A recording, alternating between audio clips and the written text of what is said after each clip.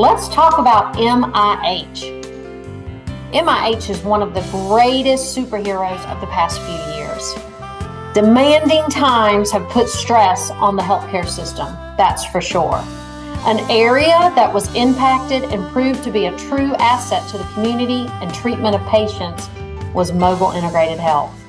Treatment of patients in their homes continue to make a difference in healthcare. An exciting piece of this is the opportunity to get reimbursed for these services. Please join me to discuss MIH billing and reimbursement. Welcome to the QMC Board and Collar.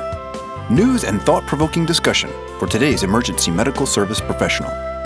The Board and Collar podcast series is brought to you by QuickMed Claims, a national leader in emergency medical transportation revenue cycle management and reimbursement consulting.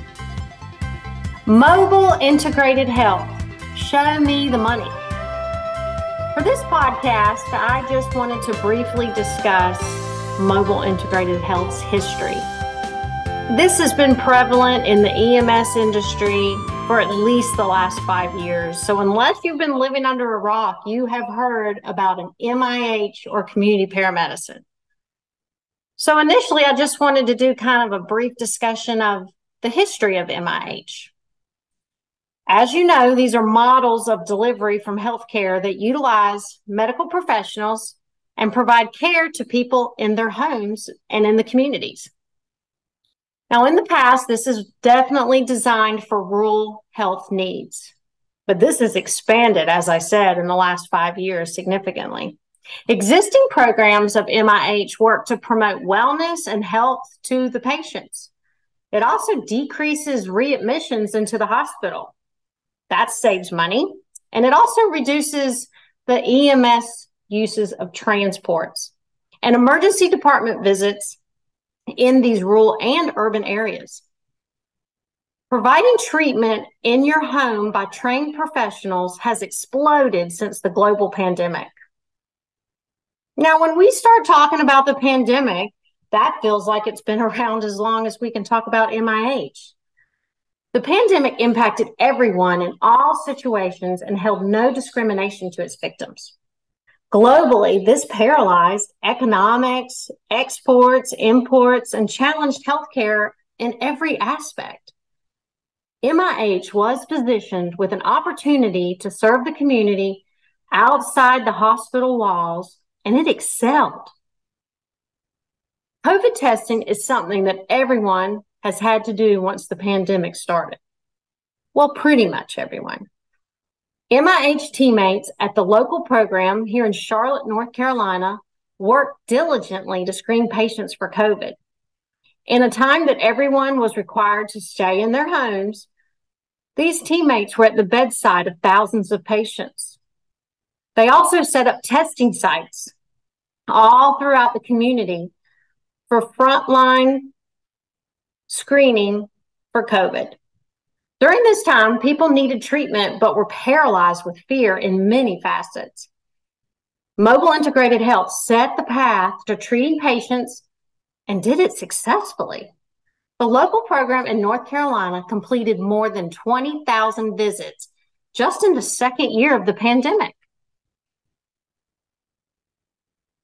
When I talk about show me the money, people want to talk about billing. Billing for MIH versus reimbursement is the facing question. As we say in the revenue cycle business, you can bill for anything, but will you get reimbursed? When billing for mobile integrated health can be done utilizing the code A0998. This is a code that is defined by CMS as treat and no transport. Reimbursement for the services is the question for most programs.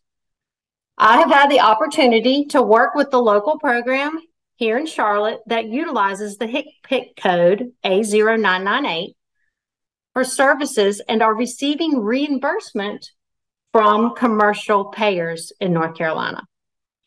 Billing and reimbursement for this program was initiated in 2018.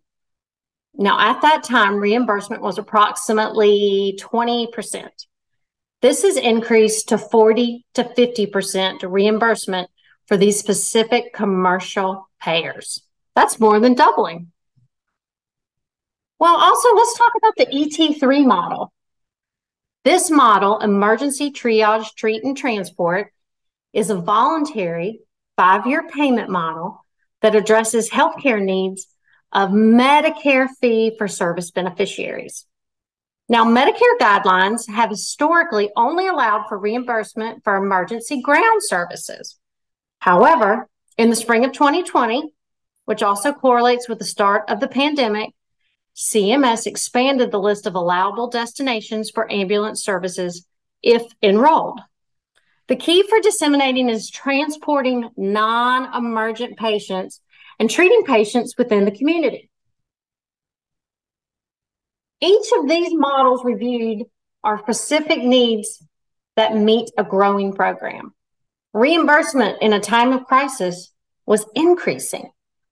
Not only was the demand for services increasing, but the reimbursement on commercial payers, and then the federal government was also providing payment for person-centered care that encouraged appropriate utilization of services. So you might ask, okay, we know about MIH. You said we can bill for it.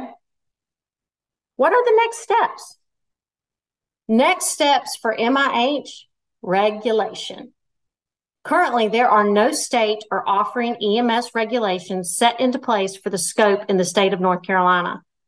If regulations are placed, this will impact billing and revenue in a positive way. Another point is to engage at the state level. Lobbying in the upcoming year to support regulations that protect the practice and assist in driving revenue will support this positive movement of mobile integrated health. It is imperative to speak up for the person-centered care within your community now more than ever. Whether you are a dispatcher, a first responder, driver, a coder, a biller, a lobbyist, or legislative leader, everyone can make an impact that will continue to place the care of patients as a collective focus for us all. In closing, I just wanted to invite each and every one of you to the Mobile Integrated Health Conference held here in Charlotte next March. Please save the date on your calendars for March 15th through the 17th, 2023. This is a 2.5-day conference in Uptown Charlotte, hosted by Atrium Health. I hope to see each and every one of you there. And in closing, be safe out there, y'all.